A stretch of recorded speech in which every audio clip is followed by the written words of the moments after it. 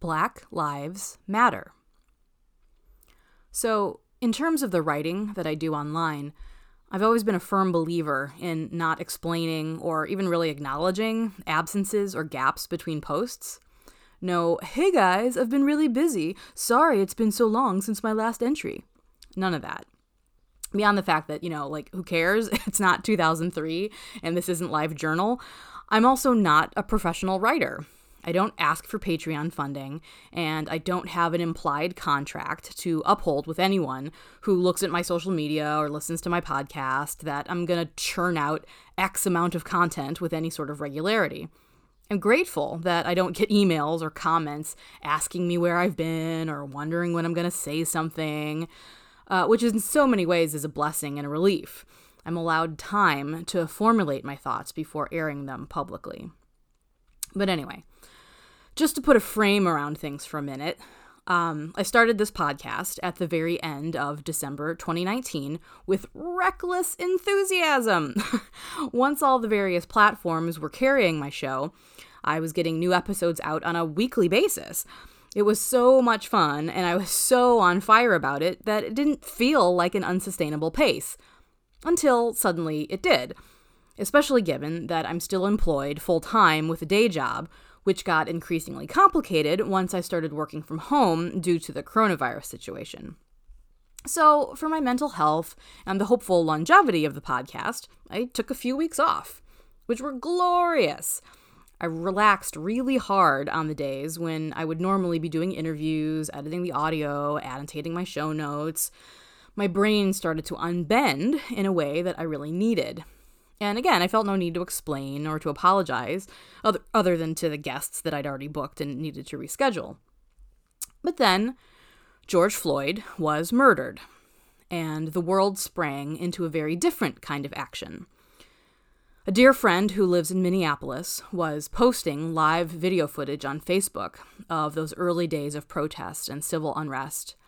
And of course, being in Chicago, I watched with horror as stories unspooled on social media of protesters getting kettled downtown when Mayor Lori Lightfoot raised all the bridges over the river and then imposed a curfew that gave cops more license than they already had to brutalize and penalize the folks who were putting their bodies on the line to protest Floyd's murder and the ongoing disease of systemic racism. And, my voice absolutely did not need to be heard in those days. I didn't post a black square on social media or anything performative like that.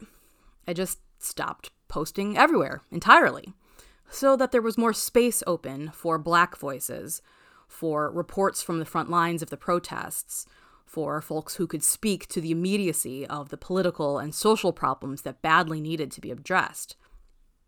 And I felt a lot of guilt about not being out at the protests myself. And I don't mean the peaceful ones, where folks march down the streets in the daylight with hand-painted signs. I mean, I felt guilt about not being downtown on those first nights, facing the tear gas, facing the police in riot gear. In my mind and heart and imagination, I lust for revolution. I'm always and forever on the side of the oppressed. I always, if covertly, want to smash the system. But, and it's a big but, I'm also a 41-year-old white lady who's personally terrified of conflict and who's not in the best physical shape right now. I know that my actual lived tendency to freeze or fawn in the face of even mild oppression. So I talked myself down from any pangs of guilt by being realistic about the fact that were I in harm's way, I would not only be a danger to myself, but I would also be a danger to others if my reactions were too slow, or if I got in the way and needed to be physically assisted rather than being able to effectively assist those around me. I was able to be honest with myself that this is not the time in my life for me to be out on the streets. I bless those who can be and have been. But then, my words also failed me. I started to feel equally enormous guilt for the fact that, for all the revolutionary spirit that lives in my heart, I don't actually have language to convey it. I realized that I'd allowed myself to be lulled into an inchoate idealism that had absolutely no pragmatic strategies attached to it.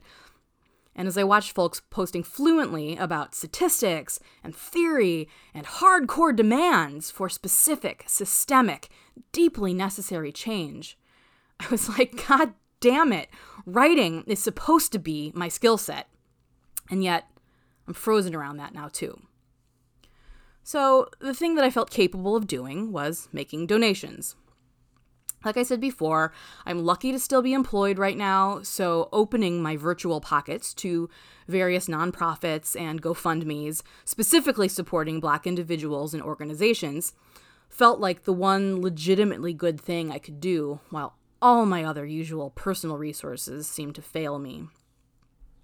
And I'm not meaning to center my white lady feelings here.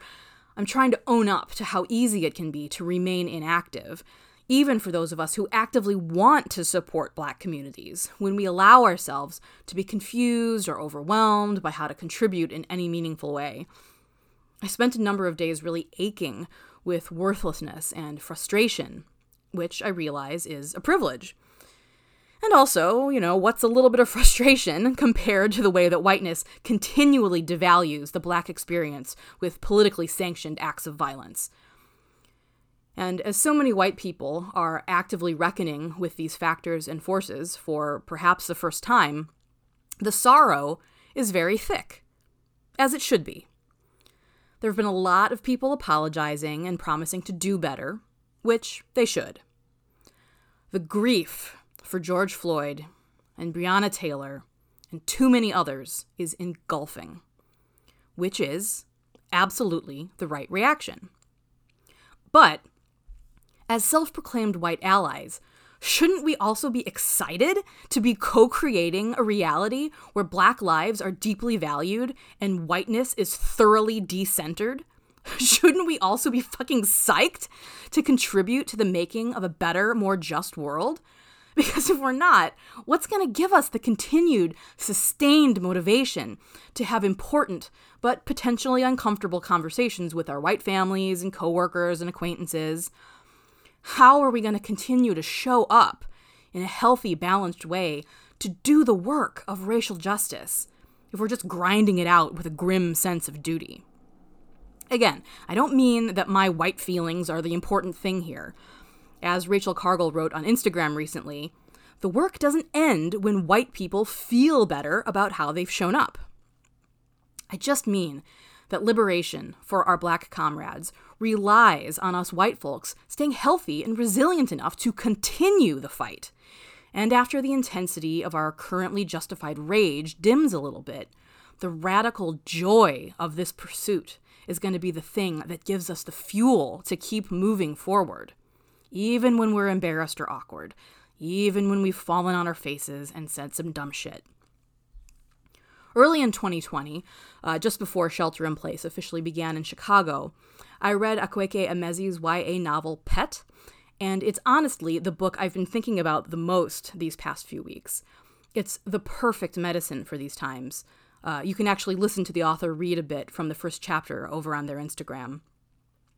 Though there's some fantastical/magical elements to the plot, the most important thing the story does is to otherwise realistically portray what a completely reconfigured society might look like. Joyously Black, without prisons or police, with restitution and rehabilitation as the way to deal with those who have done harm, where all kinds of bodies and genders are valued and visible, where the sorrows of the collective past are honored with genuine reflection and never forgotten. Doesn't that sound amazing?